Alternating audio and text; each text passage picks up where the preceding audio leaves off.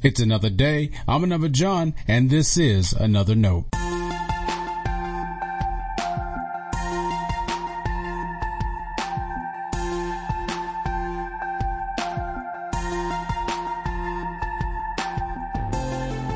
As I read today's Bible passage, I noticed a small note written in the margins of the Bible I use every morning. There were two words underlined. The first was boldly. Paul tells the Romans he knows their faith and that they are full of goodness, filled with all knowledge, and able to instruct one another. Still, there have been some things he's needed to speak boldly to them. If you ever wonder where I get my big mouth from, well, among other people, blame Paul. The second word I had underlined was minister.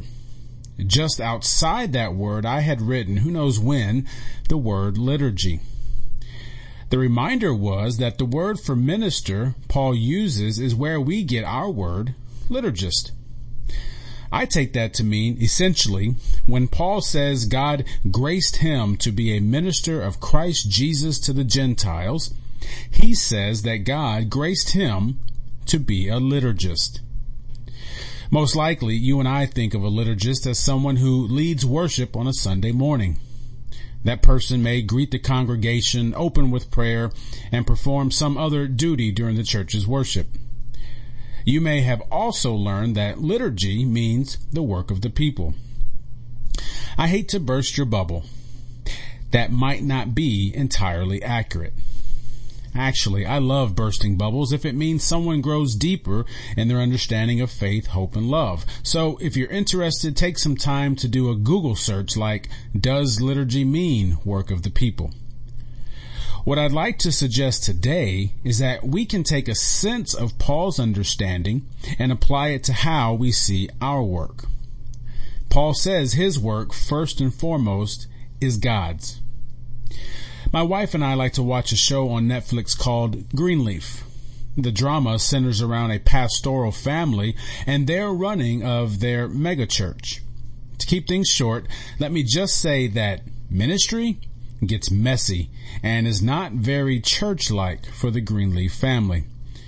Personal ambition always seems to supersede the priorities of God.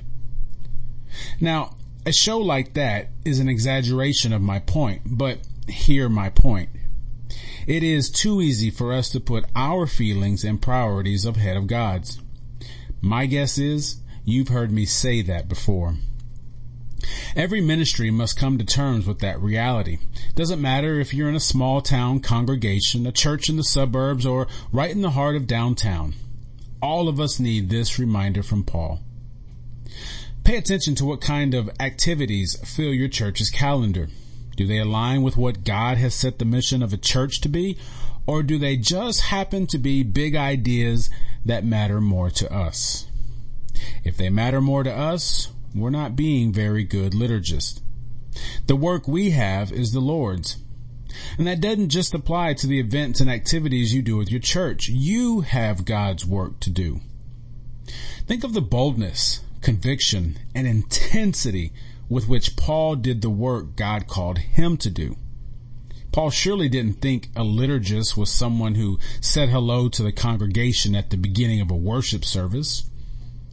Why do you think he remained so faithful in what he did, despite facing so many obstacles? Does your church share the same kinds of feelings towards ministry that Paul did? Do you? If you don't, most likely your church won't. So be a liturgist, a worker faithful in every task God sets out for you. Stay blessed.